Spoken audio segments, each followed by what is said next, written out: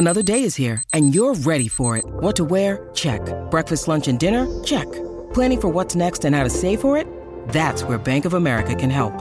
For your financial to-dos, Bank of America has experts ready to help get you closer to your goals. Get started at one of our local financial centers or 24/7 in our mobile banking app. Find a location near you at bankofamerica.com/talktous. What would you like the power to do?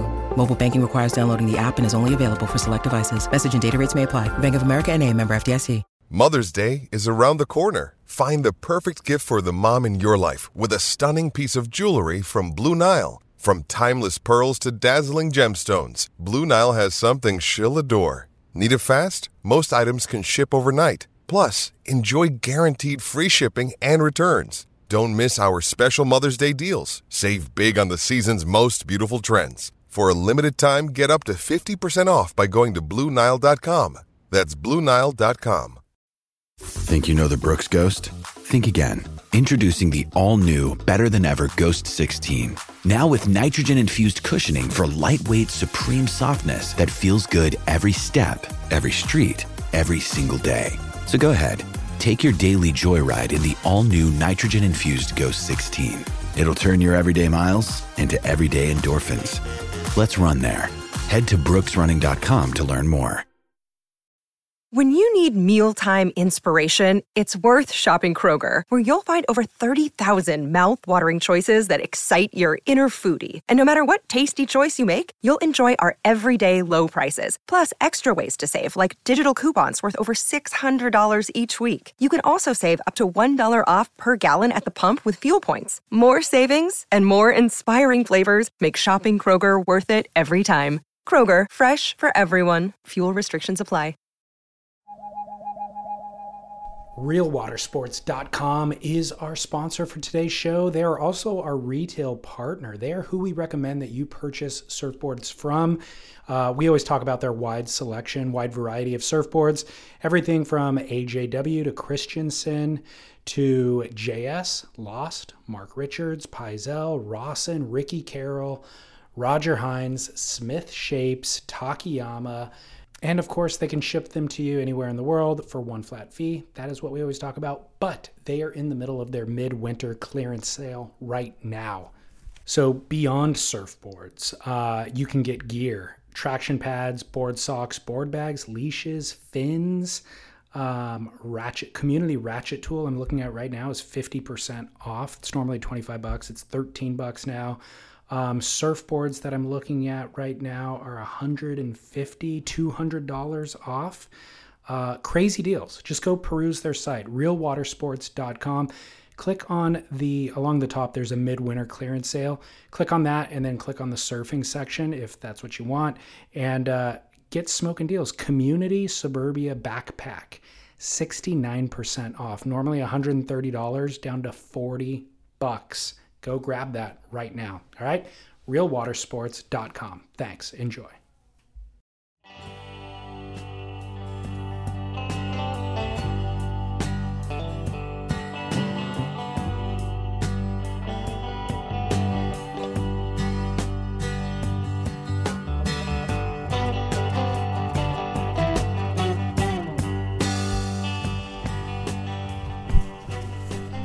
This episode is an absolute delight to be able to share with you. There are a few people, very few people in fact, who are just ubiquitous in the surf world.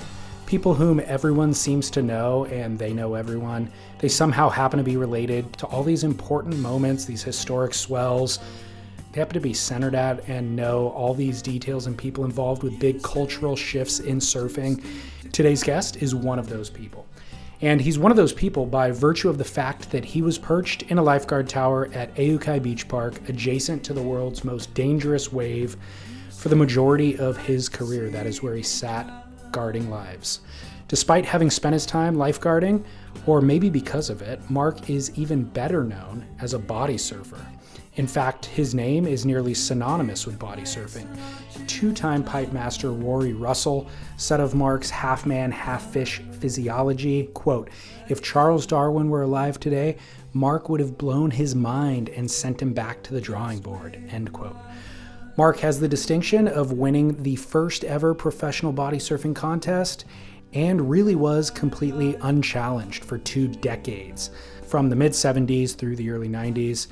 After Mark won a couple of events at Pipe in the 80s, fellow body surfer Fred Asmus said, quote, "If you picked up a paper and saw that Mark didn't win, you figured he either didn't show up or the waves were so bad that it really didn't matter," end quote. In 1990, North Shore surfer Randy Rarick listed Cunningham as one of the 10 best pipeline surfers of all time, along with Derek Ho, Tom Carroll, Jerry Lopez, and of course a half dozen other stand-up writers. In 1994, Australia's Surfing Life magazine named him the best body surfer of all time, which was, of course, kind of an obvious statement. And in that same year, the Surfer's Journal did an 18-page feature on Mark, and that's the only body surfer that they have ever profiled in the magazine. Anyways, this conversation is overdue. I've actually been in periodic contact with Mark over the last few years to make this happen, which, believe it or not, is sometimes how long this scheduling takes. But filmmaker Tim Burnham, whose work includes Dirty Old Wedge and Part of Water, clued me in that Mark was actually going to be coming through Southern California recently, so we finally were able to make this happen on a Saturday morning in Newport Beach. So thank you, Tim. And without further ado, my name is David Scales for Surf Splendor, and here is my long overdue conversation with the one and only Mark Cunningham.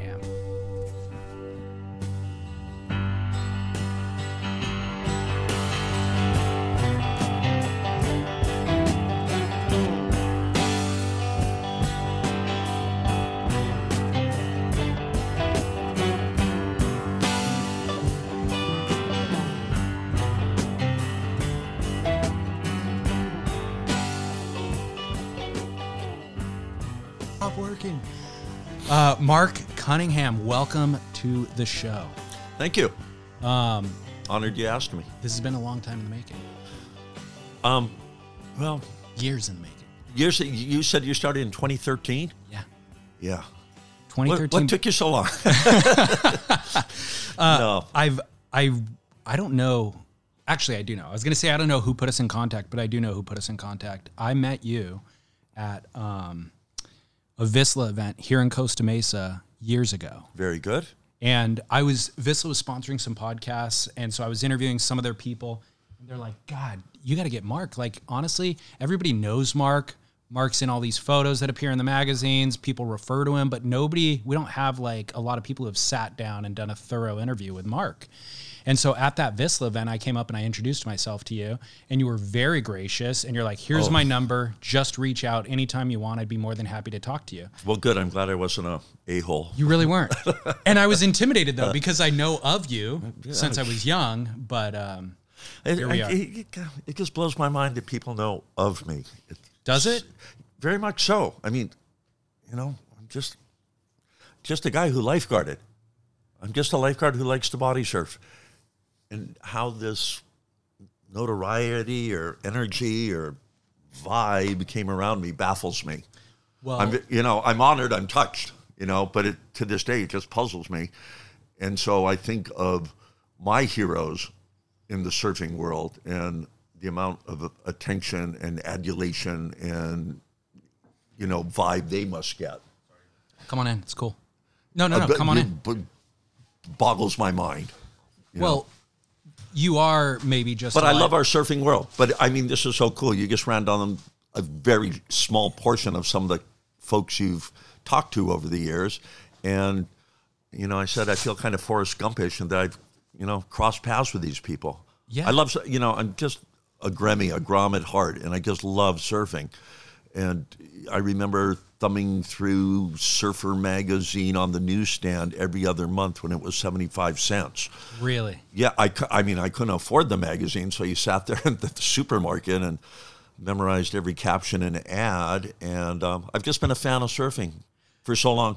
And part of that, God bless them, are my 2 older sisters who dated surfers.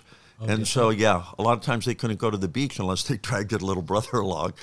And so, and then growing up in Hawaii, surfing is just such a big part of our lifestyle or community or the way we live. It's like the Lopez brothers lived 3 doors down from our first house in New Valley. And New Valley, gave us Randy Rarick and Dennis Pang and Mark Fu, and I've had a wonderful ride. I know. Really, really stoked. So you say, I was just a lifeguard, but at the most important wave to surfing, right? And so everybody passes through your backyard. And I think that the humility that you're displaying now, or kind of, humility that you're displaying now is what attracts everybody to you. And so they're, even if you're not in the surf biz, you're friends with all those people. It's almost better that you're not in the surf biz because there's no agenda, and you can just be friends with all those people. That's why I feel a lot of the pro surfers have kind of been my buddies over the years. Sort of two reasons. I'm absolutely no threat to their sponsorship dollars. Exactly. And I might haul their ass out of the water one day. There you go. And keep their head afloat. There you go. And we have fun. So give me the background about how did you end up in Hawaii? Were you born in Hawaii? No, I was not born in Hawaii. I was made in Hawaii. Both mom and dad are from Massachusetts. My mom was pure Lithuanian. My dad was pure Irish. So I'm a little pit bull, or poi dog, as we all are. And my father was with the Army Air Force during World War II. After the war, that sort of morphed into a career with the Federal Aviation Agency. So my father worked throughout the Hawaiian Islands and the Pacific areas, working on air traffic control and airports and towers. So born in Massachusetts in 1955, we went back east so the aunts could look after my two older sisters. But raised in Hawaii, in suburbia, the east side, a brand new bedroom community called New Valley. And walking distance to the ocean. What age did you end up in Hawaii? What age? A couple of months old. Oh my gosh. Okay. Yeah. Mom and dad and my two sisters were working and living there. They just went back east for a summer vacation for me to be born. But we've been on Oahu pretty much my whole life. Incredible. Yeah, I feel very, very fortunate. And when you were growing up, obviously lifeguarding is what you've done throughout your career, right? Right. What was your ambition? Did your parents have any ambition for you to do anything otherwise? Oh, did they ever? I was supposed to go to Harvard and become a brainiac. Were you really? Of course. Yeah. The aunts and uncles would send me Harvard T-shirts and the little felt pennant, and that was hanging in my wall. And but I was like a 60s middle American kid in, suburbia. That's back then it was middle class, upper middle class living. My dad was a government worker, and God bless him that he worked as hard as he did, but he was able to buy us a brand new house and send me and my older sister to a private school. Okay. And we got real lucky. But, I did 8 or 9 years of Little League baseball. I did 8 or 9 years of Church League basketball. And then I guess it was around 14-ish when the surf bug sort of took over. And those mainstream sports sort of went by the wayside. And I played a little water polo in high school and a couple of seasons in college. But, the surfing and body surfing hit while I was in high school. And where did you go to college? Where did I go to college? I was a gaucho. I was a University of California SB. Oh, okay. UCSB, which stands for Surfing Branch. Oh, okay. Yeah. A handful of us Hawaiians had a oceanfront apartment on Del Playa. Not a whole lot of studying got done there. What years would that have been? What year was that? Punahou released me for good behavior in 1974, so I ended up there the fall of 74, stayed through that summer of 75. That was my first summer of lifeguarding. I worked for Santa Barbara City, the lowest paid guards on the coast then, and I think it's still true. But what was so, I had a great time. I was finally getting to California, and I didn't have a car, but to see some of these incredible spots that I'd seen in magazines, oh my God, there's Rincon right there. And who is one of my coworkers, Merv Larson. And you don't know who Merv, look up, go to EOS and check out Merv Larson, just an absolute legend. Okay. Yeah. And Surfer. lifeguard's a surf ski guy. He's the guy who's riding surf skis at Rincon doing all kinds of crazy things. And I remember early on in that school year walking by one night, open auditorium door, and there was one of Greeno's films full blowing on the screen, and my jaw just dropped, and I wandered in there, but to see George's footage, Innermost Limits of Pure Fun, I'm guessing, someone was having a fundraiser, the surf club was doing something, but to see that, I had a lot of fun. Played water polo, went on the swim team, lifeguarded for Santa Barbara City, rode my bike from Isla Vista to Santa Barbara City and back every day. We'd do workouts twice a day, swimming or weights in the morning, and then water polo practice in the evening. So I was in really, really good shape. 1976, the winter of 76, came home, and I was not doing well in school. I was really homesick, had run out to the North Shore a couple of times in the best shape of my life, and just went, why am I in California? Why? I mean, look how beautiful this is. And it's, that beauty has just been eternal out there. The white sand beaches, the warm crystal blue water, rainbows, dolphins, waves spouting, nearly naked women running up and down the beach. And I'm going, why would I want to be anywhere else? My father passed away. He was 59 when he passed away. And so I stayed home and kicked around community colleges in Honolulu for a while. My first winter, I get them a little mixed up. 76 or 77 was my first summer of lifeguarding for the city and county of Honolulu.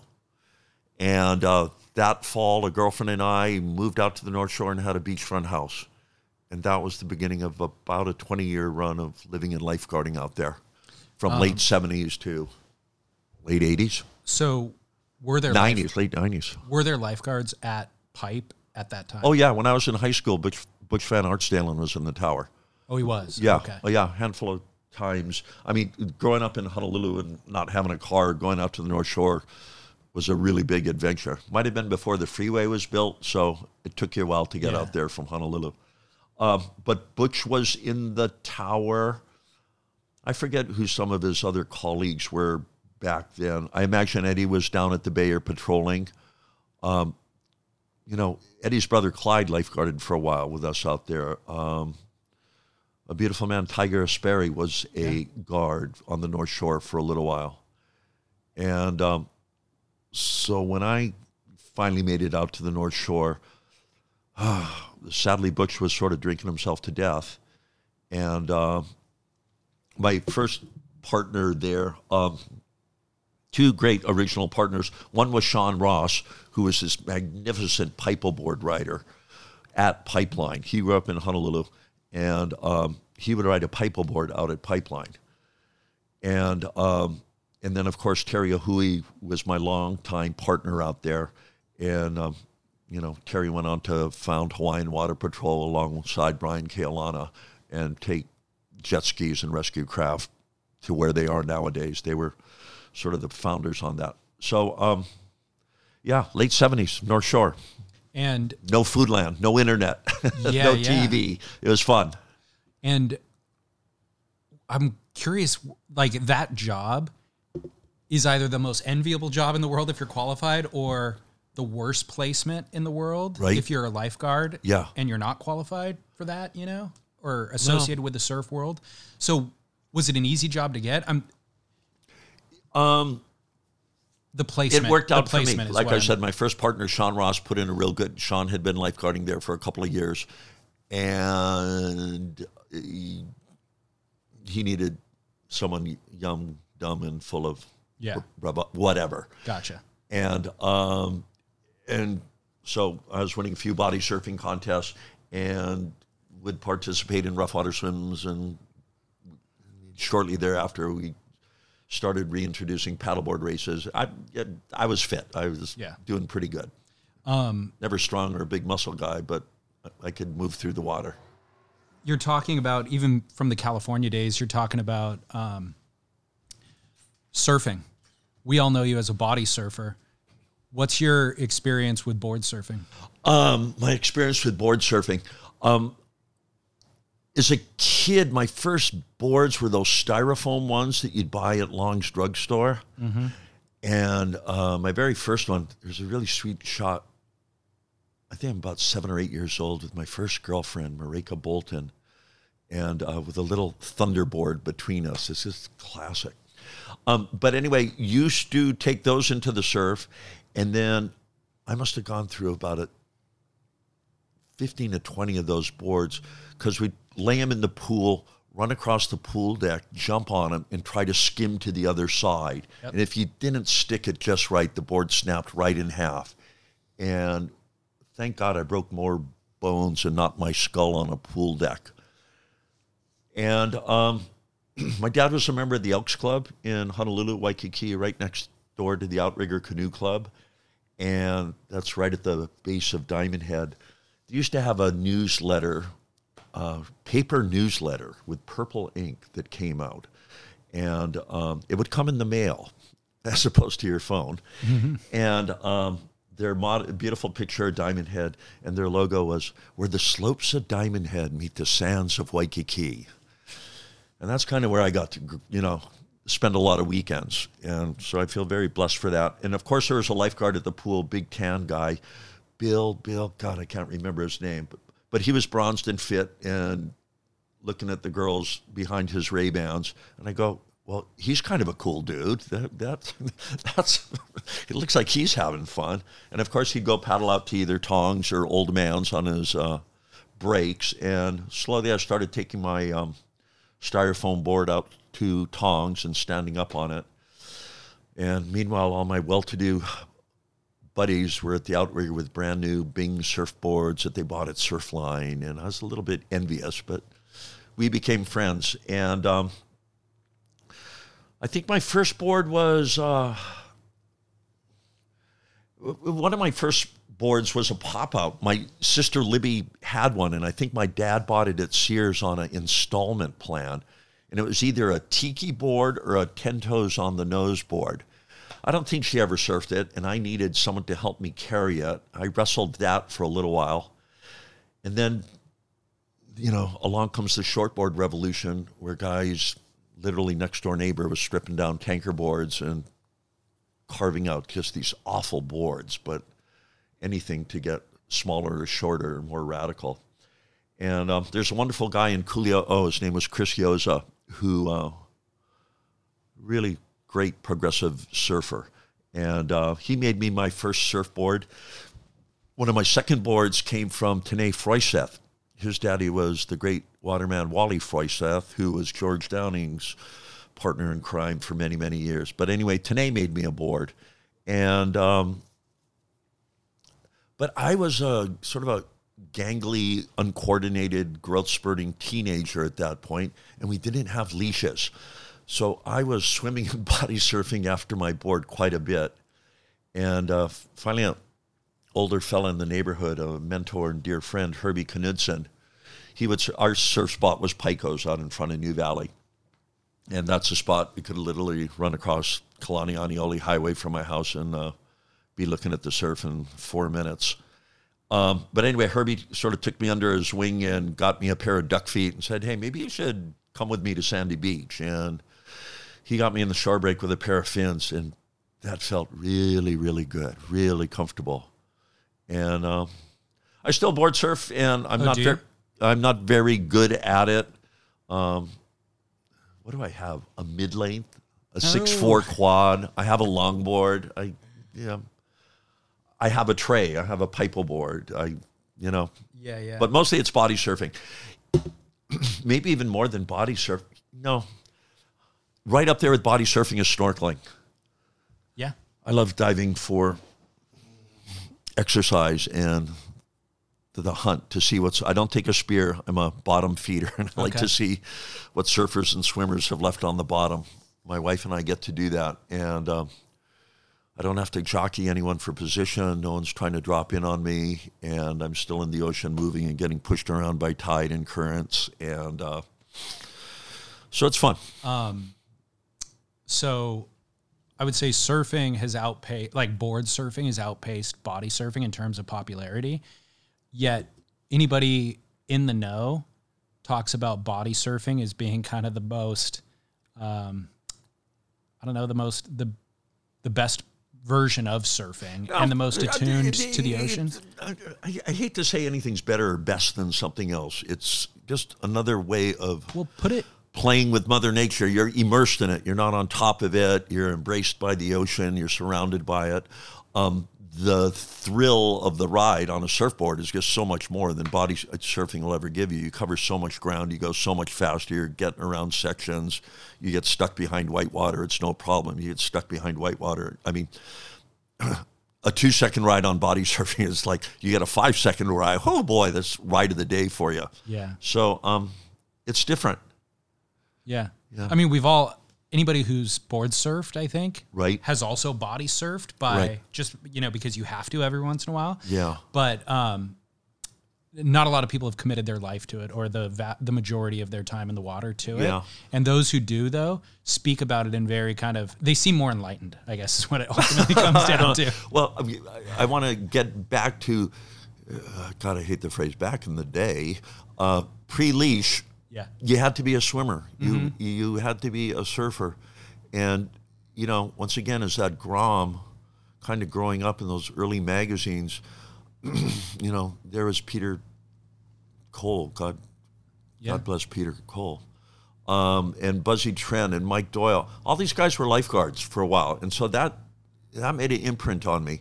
And you look in the bios of a lot of that first generation of surfers, and started body surfing at the age of 11. And then, body surfing was sort of the stepping. You couldn't go surfing. Most responsible parents were, well, until you can swim out to the buoy and back, you're not getting aboard because you wipe out, you don't have a leash, you're up Schitt's Creek.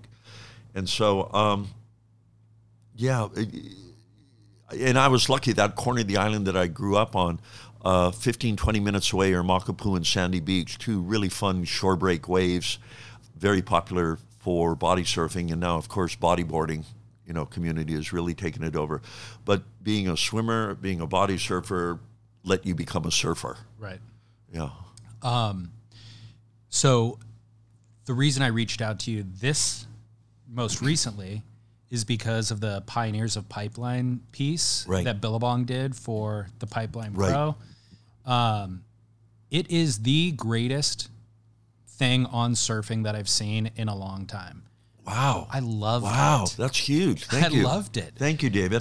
So for anybody who did not witness it, it was done during the recent pipe event, and they were commercials, essentially, in between the heats or whatever, during the cutaways from the heats, and they were 1-minute vignettes telling the story of Pipeline, essentially, or the surfers of Pipeline. Well, it was titled Pioneer, so it's sort of groundbreakers. It kind of like eras. It certainly doesn't tell the whole story. There's talk or rumors or hopes of a full-length feature film to evolve from this, because I don't know if we've ever quite seen a full-blown documentary on... I haven't.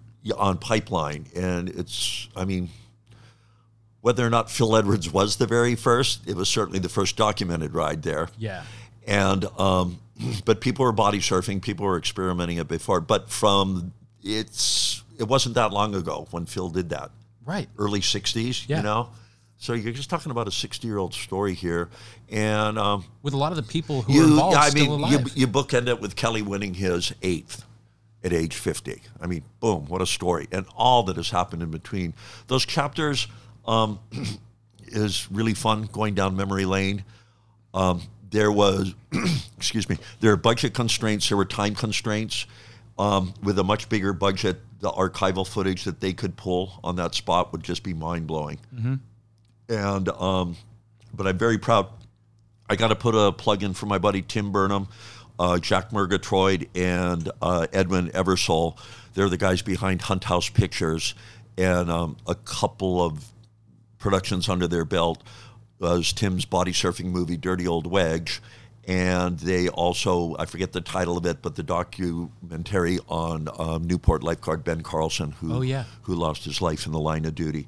And Hunt House Pictures is done a lot of other commercial projects also. But So whose concept was the Pioneers of Pipeline series? I think it was a little bit of Burnham Hunt House collaborating with Evan Slater at Billabong, and I'm thinking Evan put most of the words together. Yeah, I thought that's what I was going to and I'm guess. very proud of the story he told. And of course, there are dozens and dozens of players and stories and incidents and contests that have happened there over the years. But once again, with considering more time and budget, I would considering- love those stories to be told.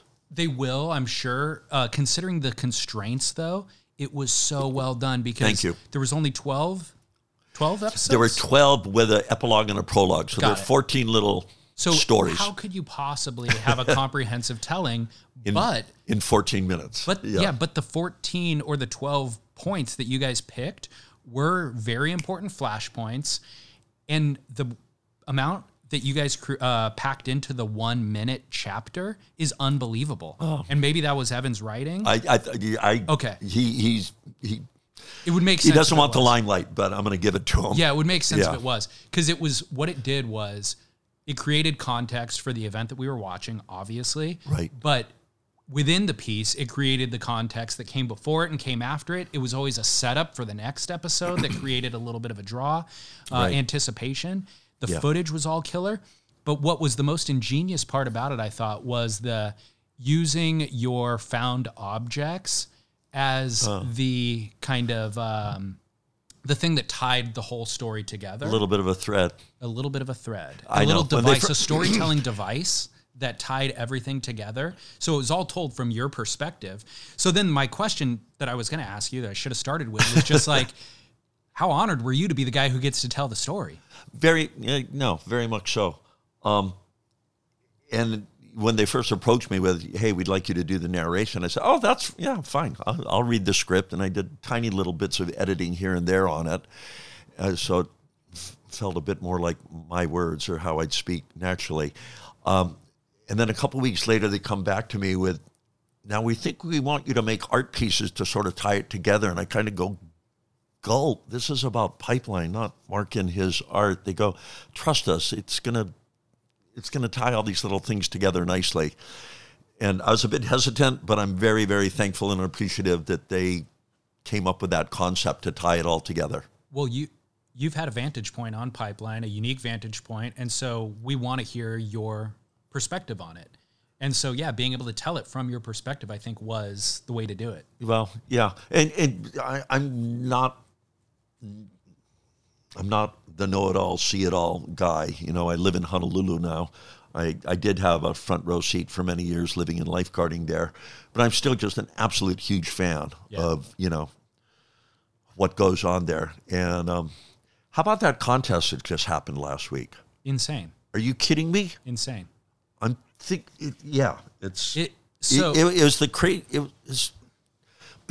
There's such a high on the North Shore during this week. I mean, the whole month of January, February has just been gorgeous, gorgeous weather, minimal winds, and 6 to 8 foot west swells pumping in every fourth or fifth day, and with beautiful trade wind conditions or no wind at all, which is sort of unheard of on Oahu.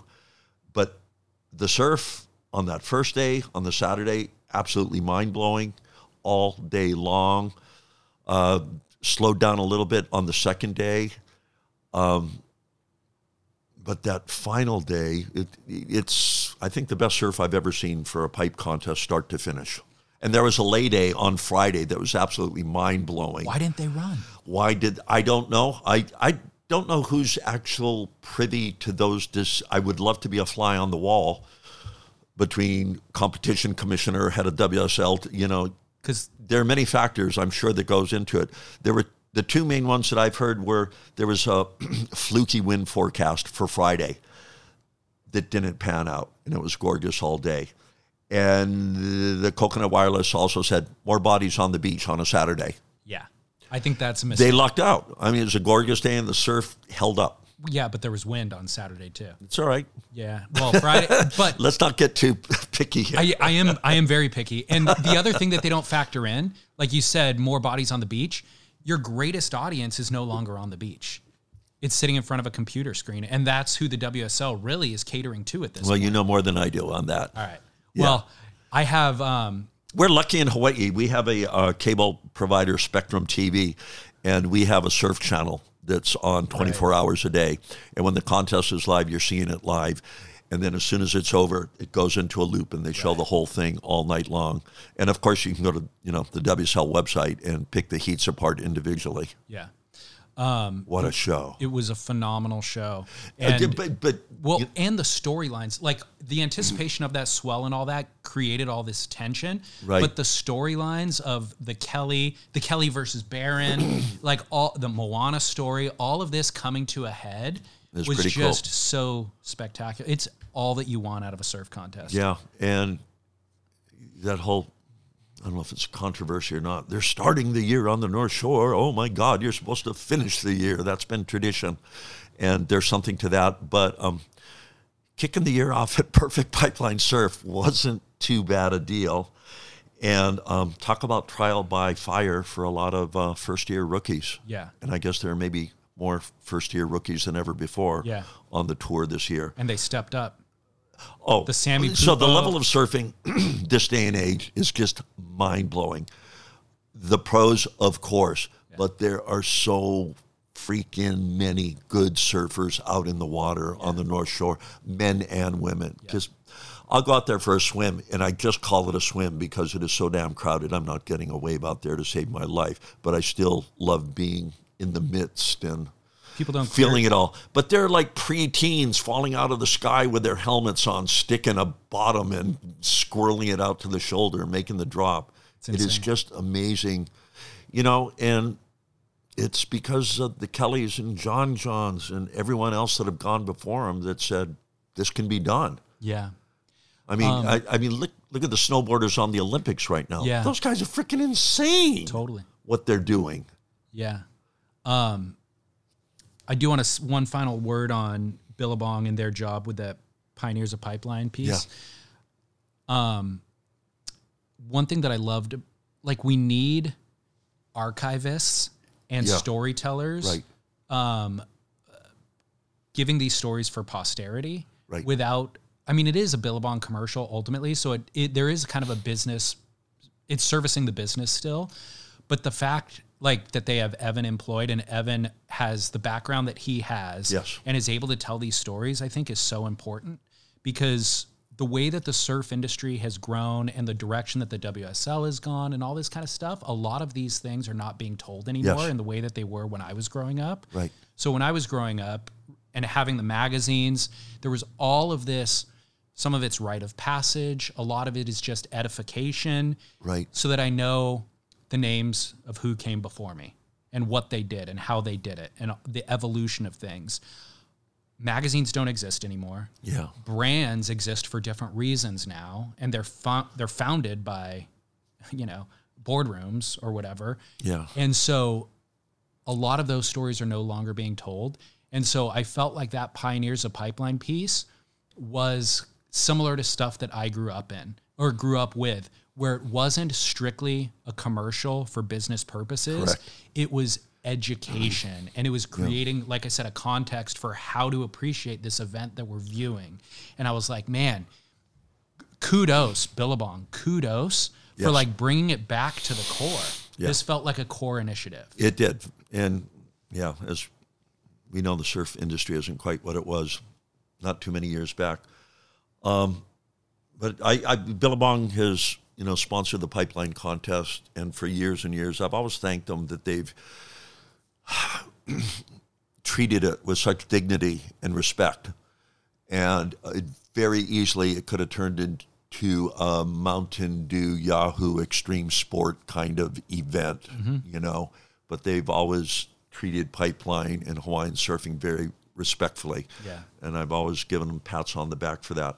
And I received quite a few, text and phone calls and pats on the back for thanks for the history lesson, Mark. Yeah. From young guys who like, oh my God, I had no idea. They thought surfing kind of started with John, Right. And a lot of the old timers kind of going, oh, it was so good to see that footage again, Like I wanted so hard for that Mr. Pipeline, the Lopez chapter, to have the honk music on it. Just, iconic.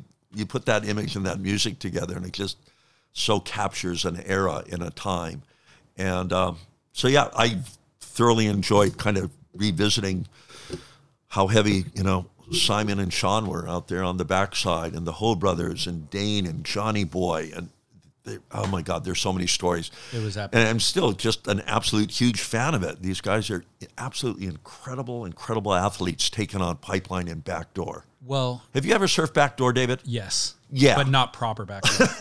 I've surfed it when it was playful. Yeah, it's just one of the big. And I have no interest in going out when it's proper. To see those guys just have you airdrop and tuck it under. Have you ever surfed it on a board? Yeah.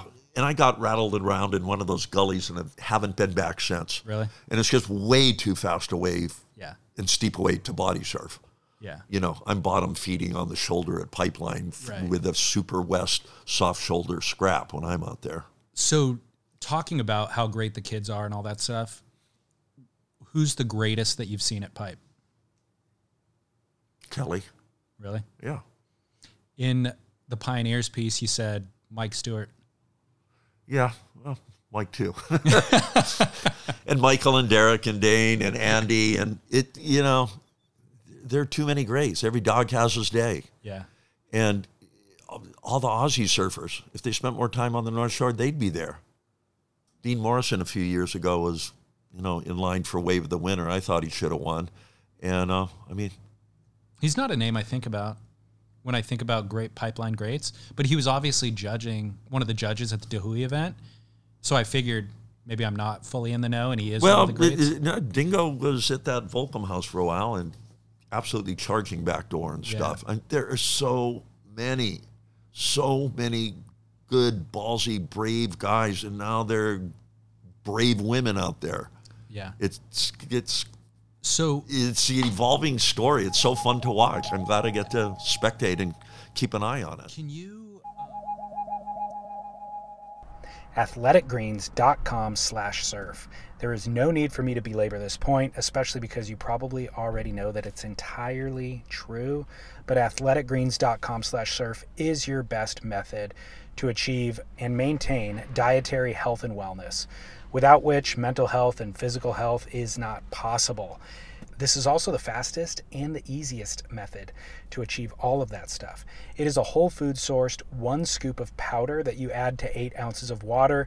You drink it on an empty stomach once a day. It has vitamins, nutrients, minerals, probiotics, all of the dietary essentials that you need in your diet that you may be supplementing currently with a dozen other pills, plus juicing, plus raw greens, trying to achieve what this one convenient powder can do for you in 1 scoop. And even better, you don't have to go to the store to get it. You don't need to go to the store to refill it. They simply send it to your door monthly. You just set it and forget it. athleticgreens.com/surf. Using that /surf keeps us in business, and it gets you a free year supply of vitamin D and 5 travel packs of AG1. So you can maintain your diet while you're on the road or at work or wherever. So athleticgreens.com/surf. Thank you and enjoy. When you're hiring for a small business, you want to find quality professionals that are right for the role, and there's no faster or effective way than through LinkedIn Jobs. Your time and capital are precious, and there is a powerful resource that can help you focus on what you're good at and integrate people into your team seamlessly to help grow your business. LinkedIn Jobs has created the tools to find the right professionals for your team efficiently and for free. LinkedIn isn't just another job board. Everyone is already on LinkedIn with their resumes and references, and now LinkedIn has designed a hiring platform to connect you with candidates specifically qualified for the job that you post about. More than 1 billion professionals meticulously organized to connect people by skill set to help us all advance our position. 2.5 million businesses already use LinkedIn for hiring, and 86% of small businesses get a qualified candidate within 24 hours. It's that fast, easy to use, and effective. LinkedIn Jobs can help you write job descriptions, filter the right person to you, and give you the tools to help you interview them like a pro. linkedinjobs.com/surf is where you go to post your job for free. Yes, totally free. That's linkedinjobs.com/surf to post your job for free. Terms and conditions apply.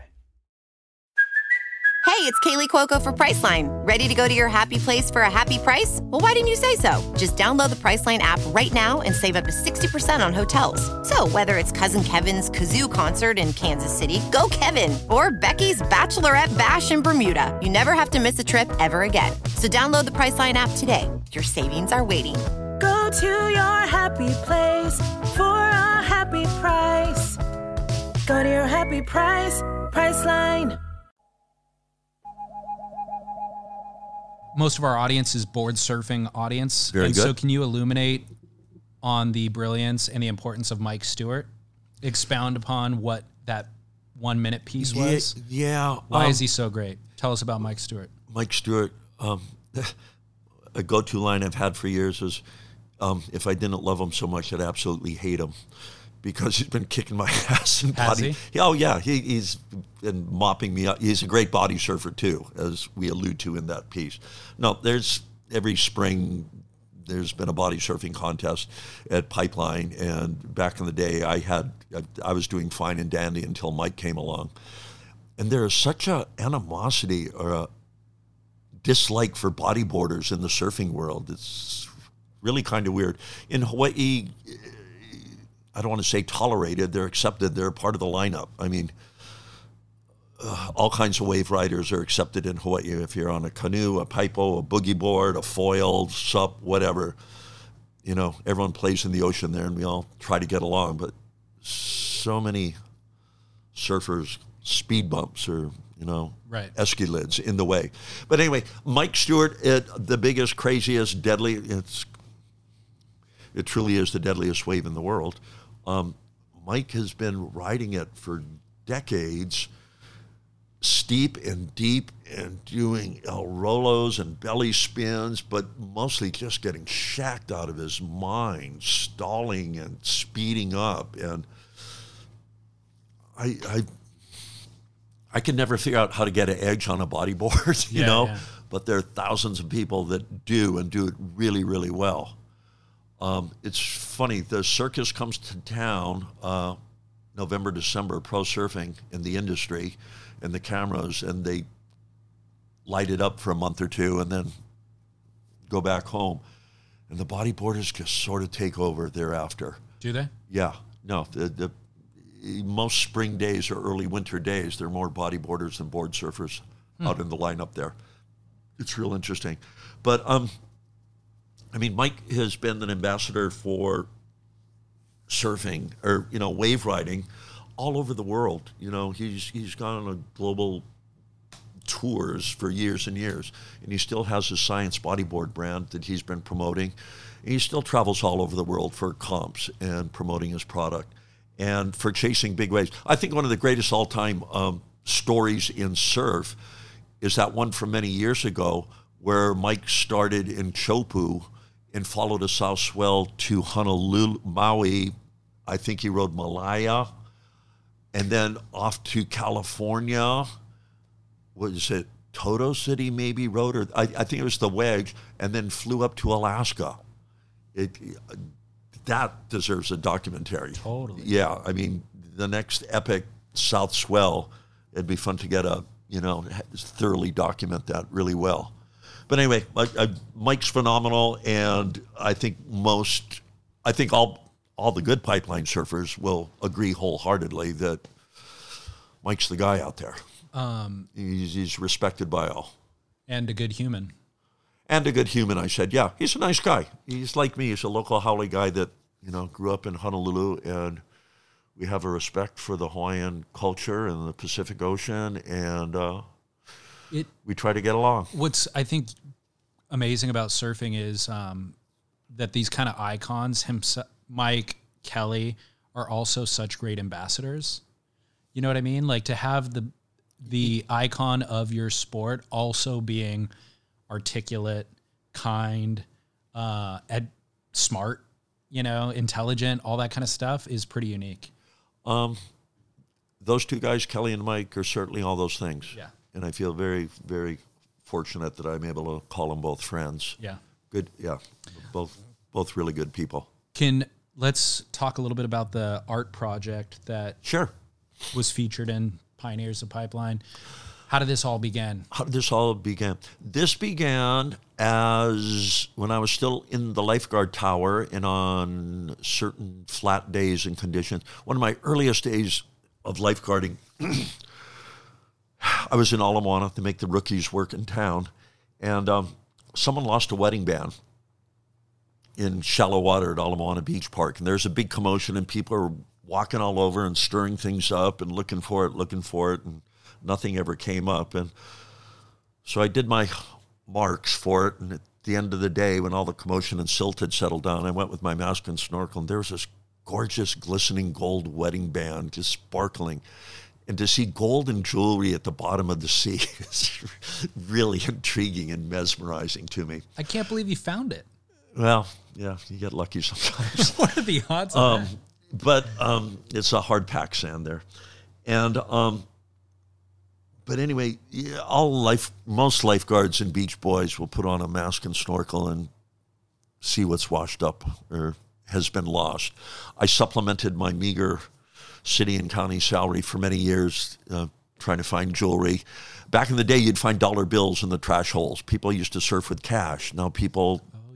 Yeah, remember cash? Yeah. Now I feel like I did that at some point. Yeah, and I mean, we'd find wallets out there and dollar bills wafting around on the bottom, and swim fins. I used to crazy that bodyboarders would swim with swim fins that don't float. Why would you go in the ocean with anything that didn't float? Always kind of boggled my mind. But anyway, I would sell swim fins back to the bodyboarders and body surfers, at $5 a pop, and that would supplement the income. But then I also started picking up surfboard fins because I love surfing, and fins are so cool, and they just represent so much energy to me. The waves that you pick up a fin and you go, whose board did this come off of? How many waves did it ride? Did this fall off of Joe Blow, who forgot to screw his fin in on his very first wave? Or did this fall off of Kelly or Andy's board on a hard crank and bottom turn? And and then they sit at the bottom of the ocean for weeks, months, years, and the energy of millions of waves washing over these things, these little totems have sort of absorbed them or have been wet sanded smooth, rocking and rolling on the bottom of the ocean. And I just love them. Their artwork. I mean, hats off to the skilled craftsmen that make these things in the first place, that lay them up and cut them out and sand them and foil them and make them straight as can be. And they fit in a box perfectly. I think those are the real artists in my eyes. Bravo. I mean, everybody talks about the surfboard shaper. Right. Occasionally they talk about the laminator. They never talk about the sander. They never talk about the fin setter. The fin, yeah. And if you get it wrong, everything's wrong. Yeah. It's so funny. I'll glue up or lay up a fin or two on a piece of wood and it won't be straight. And I go, Christ's sake, I can't get this straight. And these guys do it day after day, thousands of times, just getting the perfect cant angle setting on it. Those guys are the real artists. So you started collecting things from your earliest days, fins included at some point. When did it dawn on you? I don't know. I had this one bucket under the house on Kainui Road that were like sort of the old school single fin glass on, those multi-layered ones. There'd be a band of white, and they were real beautiful works of art. But I didn't have that many of them because they were built to last then. Glassers put them on and they stayed on real well. And once again, this was kind of pre-leash, so leashers weren't hog tying these fins. I mean, you've had a leash go around your ankle and thought you were going to lose a foot or a toe. Oh, yeah. So I imagine that's how most fins are lost, leashes, hog tying them and yanking them off. Of course, you'll hit a rock. And how often What do you have? FCS, futures? Futures. How often do you tighten the screw on them? All the time, because I'm changing them out all the time. Oh, okay. I'm very diligent about it. You're unusual. David. I am unusual. You're unusual. But I know exactly what you're talking about. And I'll even have like, while I'm paddling out, I'm like, shoot, did I tighten them? And I'll flip it over and check everything, you know? Wow. Because you don't want to lose them. They're wildly expensive, actually. They are, I have thousands of them that people have lost. Most surfers, I ask that question, they go, when I screw it in the first time. Right. Most surfers aren't changing in and out and experimenting. Most. I mean, hats off to those that are. But most people, they screw them in once and that's it until you lose them. Totally. Or until it's making a lot of racket back there. But the amount of G's that those fins get put on, and invariably you're bumping or hitting or something, or like I say, a leash is, yanking on it, and it's getting loose and squirrely from all the water. And they pop out. So when did it dawn on you to do art installations with these found objects? Boy. My first wife was a photographer and an artist, and she opened my eyes to sort of the art world, per se. We'd go to a lot of openings and galleries and museums and just, had an appreciation for these fun things.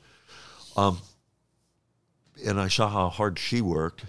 But I started collecting them. It wasn't until I retired that I had more time on my hands that I went hog wild snorkeling, just like, I want them all. They're all mine. And wherever people surf and swim on Oahu, I would try to go. And it's crazy what was down there.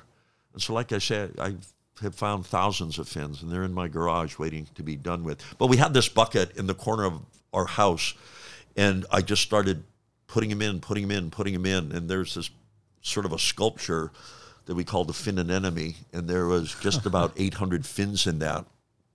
And a dear friend of mine, Randy Hild, was doing a opening in New York, and he had been to the house before and saw things I had lying around. He goes, "Can you ship the Fin Anemone to New York?" And I go, "Yeah, I guess." And having never done anything like this before, so I called a dear friend of mine, a mentor in the art world, this wonderful gentleman, John Koga, and artist in his own right, and he worked at the Contemporary Museum in Honolulu. I invited John up to the house. I say, "John, how would I get this to New York?" He'd go, "Oh my God, I've never seen anything like this." And of course, he wanted to build me a multi-$1,000 special crate to ship it. And I didn't have those resources. But anyway, God bless John Koga. He said, "Mark, you're an artist. What you're doing here is art. And I have a show coming up for artists, and I want you to submit 2 or 3 pieces." And so he got me out of my comfort zone, and I laid a few found objects up on wood, and God, I don't know, 7 or 8 years ago, I guess. Was it? Okay. Yeah. And I've had fun shows here and there. I don't have a website. I don't have a gallery. But one kind of show or gig leads to another. And I mean, all those pieces that I made for Pioneers, a pipeline, were all on an auction, and they all sold for top dollar, and I was very touched and honored by that. I would imagine there will be a lot of demand for the work. It's very unique. Thank you. I mean, it is so organic as well, which, I mean, I think all art, the best art always is. Yeah.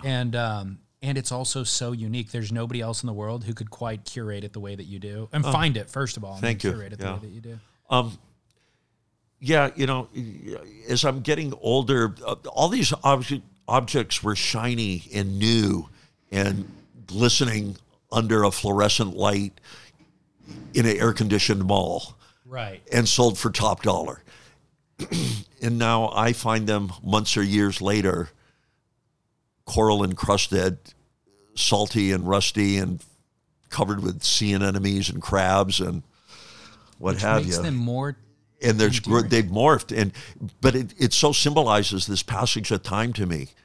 And, we're all getting older and time is passing. And part of my message, I guess, is you see these crusty old surf souvenirs and go surfing while you can, because you and your gear are going to get old and rusty and crusty, and you might not be able to.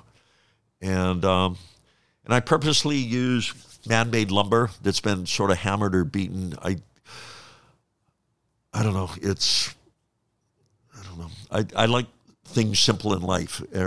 I'm trying to keep my footprint to a minimum on this planet. And I like using repurposed wood. I say I have fun 4 times doing this art. The first time is when my wife Katie and I get to go snorkeling, and we get our exercise, and we're swimming in the ocean, and we're having fun, and we're getting pushed around, and it's, you know, the fish and the wildlife and the eels and the sea urchins and surfers paddling around you going, what are these kooks doing? The first time is snorkeling. The second time is when I go beach combing. I love beach combing. No one's bothering me. No one's dropping in on me. I'm right there by the ocean, and I'm looking for interesting pieces of lumber. I don't do driftwood per se. I feel like driftwood's kind of been done an awful lot over the years, as beautiful as it is. The third time is when I finally lock myself into the studio and try to find a rhyme or reason to what works. And the most basic thing is one piece of wood and one fin. And I'll put the fin this way on a piece of wood, and maybe it should go this way, or maybe I should flip the wood this way, or maybe this side of the wood is more interesting. And I'll take a really long time finding just the right patina on wood or fin or pattern, or try to find a little rhyme or a reason. And going through that process of what I put together is the third time I have fun. And the fourth time, occasionally people give me money for it. And that is fun too. For a listener who wants a piece, can they reach out to you? Yeah, I don't know if I'll get back to them or not, because I'm a really great procrastinator, and I get easily distracted. Reach out on Instagram. My wife and I share an Instagram account, which is either super cool or super dorky. Like, however you want to look. And so it's KK and MC. My wife is Katie Killebrew, KK and MC Mark Cunningham. And DM me. We post some art, we post grandkids, we post food, we post good times. We don't post a whole lot, but I enjoy Instagram. I love seeing what my friends are doing around the world. Good. Why'd you move to town? Why'd I move to? Well, I grew up in Honolulu, and so I'm very comfortable there. And, back in the day, living in lifeguarding out there, I had oceanfront houses the whole time I lived out there. And you could do that on a lifeguard's pay and a photographer's freelance salary, you know. And then a beautiful family home opened up in back of Nu'uanu Valley, and I got to live close to a waterfall, the last house in the valley, for 14 years. I still have a little studio out of Cavella Bay, my man cave that goes there. And then my wife Katie and I have been together for just about 18 years. She has a gorgeous house on a hillside in Honolulu. And yeah, her life is more based in Honolulu, and we have a really good life there. And it's hard for me to say, but the North Shore ain't what it used to be. I know. It's really crowded. It's really congested. There, like everywhere in the world, a lot of crazy homeless people running around. And I still love to visit. I still need my fix out there. I love all my old friends, neighbors, and coworkers out there. But sometimes I get tired of the traffic and the mud puddles and it's crazy, all the bravado that goes on out there. And like I say, our home in Honolulu is just a slice of heaven. Yeah. It's crazy to say I'm more bothered by the traffic and the homelessness on the North Shore.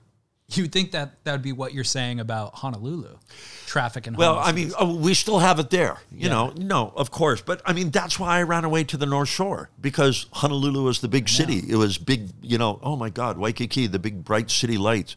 And an hour away was just this gorgeous Shangri-La. And I'm like, I want to live here. I want to work here. And I got lucky. It feels like there's a built-in limitation on the North Shore, like because they're not building more roads, development is stymied. Yeah. Can it get more busy than it is right now? Of course. That's that's the the nature. like it's at max capacity. Well, so do I. And but that's the nature of capitalism. I guess growth. so. Yeah. And in my wife Katie and I, we were very involved in an organization called Defend Oahu Coalition. We did that real hard for 10 years, and our slogan, our logo was the green "Keep the Country Country" bumper stickers and T-shirts that you saw for quite a while. And the initial, what that was about predominantly was the proposed expansion of Turtle Bay to add 2 or 3 more hotels. I think they were, back in the day, they were permitted for up to 5 more hotels. And being a lifelong Oahu resident, I just said, no, not in the middle of rural Oahu that's being serviced by a 100-year-old 2-lane highway all the way from Kaneohe to, Haleiwa and Wahiawa, to make a huge destination without the infrastructure in place. And so it wasn't so much that I was against, more hotel rooms. It was just I always said, what is the carrying capacity of our island? Our island is only this big.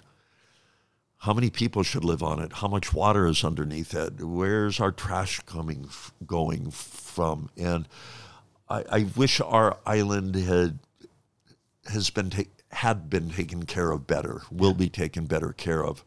It's just growth, bursting at the seams without a whole lot of planning on what carrying capacity was. And, we kind of pooped in our own nest there. Yeah.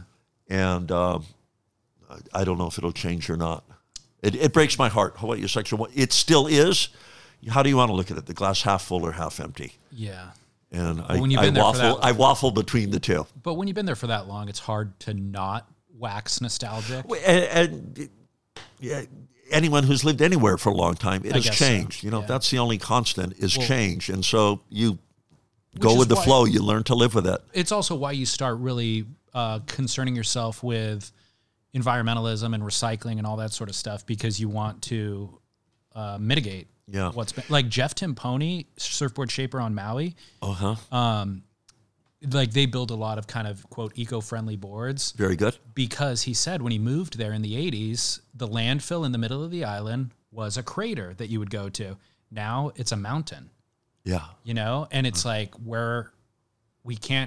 that mountain, we can't just keep building it. And where else is all this stuff going to go? We're on an island. Yeah. I sadly refer to us as the largest cargo cult in the world.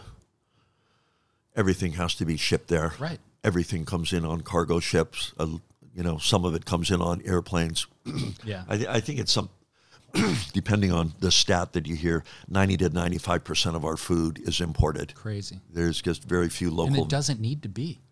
It doesn't need to be. And that we should be leading the world in sort of self-sustaining in alternative energy. I mean, there we are with sunshine and trade winds and waves and tides, and still we're so dependent on fossil fuels. It's the pace of change in that regard is just glacial. Right. It's kind of heartbreaking.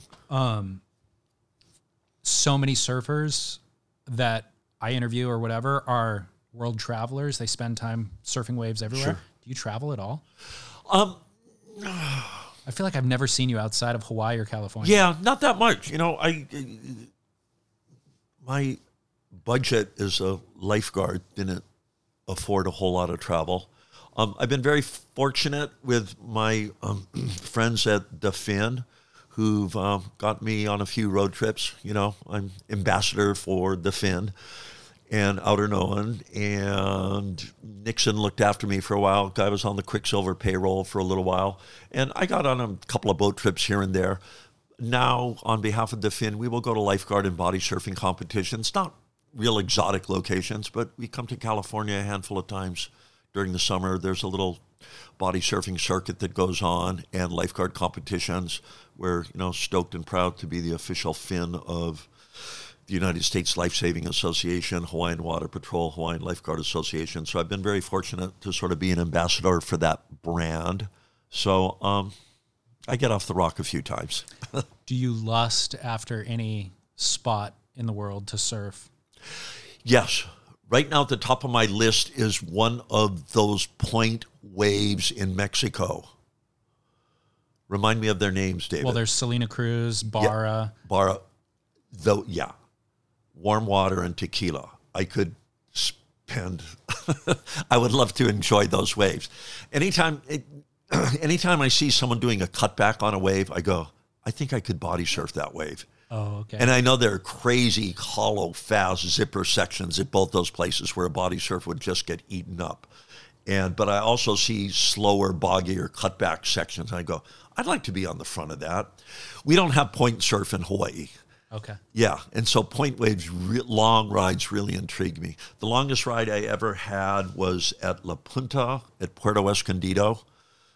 Off to the side of the bay, very popular with the bodyboarders. And I had a left that just went and went and went and went. And I go, God, this is so fun.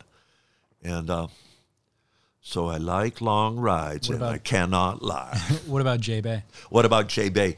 Do they have big fish there? Yes, they do. Yeah, I'm really respectful of the apex predators. And so swimming out in deeper water doesn't appeal to me that much. I mean, I mind, you know, we all mind surf. I mind body surf a lot of waves. But the reality was I don't think I'd like to be treading water at a lot of these spots. You know, like one way, there are a couple of waves on the North Shore that are very body surfer friendly. One of them is Camiland across the channel from Sunset. You know, a bunch of lifeguards will go swim out there. I hear too many tiger shark stories at Sunset Beach. I don't want to be that far from shore. The other great spot that would be so fun, Chacos, named after my brother-in-law. Chacos looks like a really fun left. I hear too many shark stories, Laniakea, and out there. I don't want to be swimming out there. Interesting. Those are not considerations I've made when on the North Shore. Yeah, I guess but if if I have a board, I'll paddle out there. Yeah, does that make me that much safer? No, probably but not. I don't know. It's in my head. Final question for everybody interviewed is, what was the last surfboard that you rode? What was the last surfboard that I rode? It was maybe a 20 or 30-year-old town and country thruster shaped by Ben Ipa with glass-on fins, yellowed and brown, that I found in the neighbor's trash pile. And it was in decent shape, but I had my buddy Tim repair all the dings. And what's funny is the day that I surfed it, here's the yin and yang. It was that Friday before the Saturday of the Pipeline Masters. I watched Pipe and backdoored off the wall. I went to different right-of-ways. I went to different backyards and just took it all in. But there were kind of like 60, on average, 60 guys in the lineup that day. I said, okay, I know I'm going to be here all day tomorrow, Saturday. So I'm going to go into town. And it was a gorgeous day in Honolulu. We've been I ended up surfing like a 1-foot wave at a spot called Seconds in Hawaii Kai, all by myself. And that's the last time I went board surfing. Did you have fun? Hell yeah. Okay, good. Oh yeah. Surfing by yourself is always fun. Good. That's what I was getting out of the story, but I wasn't sure. Maybe you were saying like, and I was so annoyed, like that's why. No. It's like I realized I was never a board surfer at Pipeline because I was never that good or fast or coordinated to get up to my feet. I'm an old, slow kook with size 13 feet dragging all over the deck. Yeah. And so when I can paddle out to a spot all by myself and have tiny little laughs, and I won my heat, Dave. Good for you.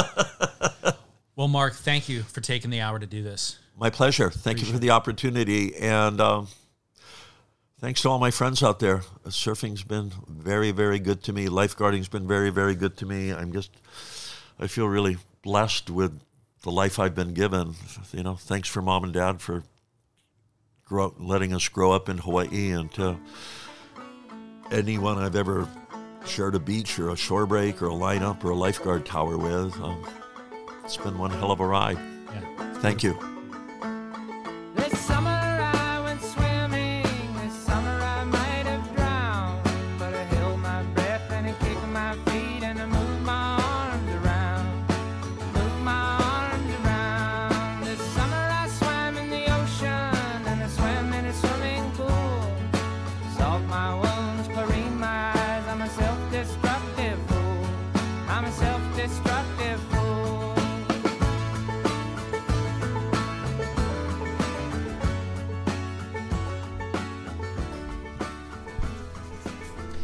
Thank you very much, Mark Cunningham. Like I said, this was a long overdue conversation. He's always been really gracious, even though he's never actually listened to a podcast. So he didn't know who I was necessarily. I think a couple of friends had recommended me to him or referred me to him. So he had an awareness, but he had no obligation to do this. So I think that's a testament to just how gracious Mark is. And I think you could hear a lot of that humility throughout the conversation. So I'm a huge fan. Thank you, Mark. I should probably snag one of your art pieces, so I'll be reaching out to you for that. And of course, I've linked to that stuff, the Pioneers of Pipeline series, and everything that Mark and I discussed on surfsplendorpodcast.com. I'd encourage you to leave a comment for Mark in the comment section at the bottom of the page, and I will ensure that he sees that. And then also, if you wouldn't mind considering, sign up for the $5 monthly subscription.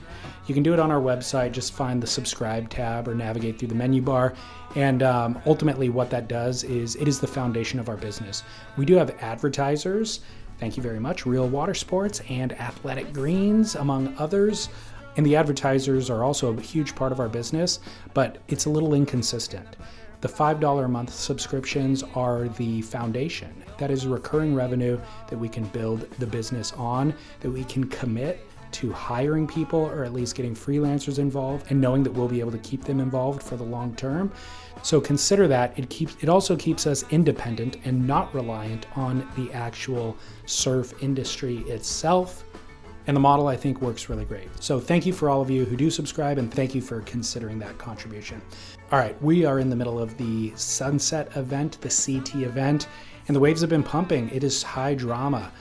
Crazy priority blunders with Slater today, all sorts of stuff. So go and watch that wrap up. I will be getting together with Scott on Spit this week to discuss.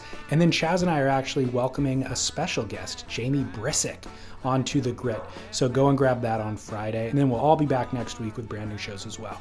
The never-ending hamster wheel of content creation. All right, thanks so much. Thanks, Mark. Thanks, listeners. Thanks, subscribers. My name is David Scales for Surf Splendor, of course, reminding you to get back into the ocean, share some waves, and as always, shred on.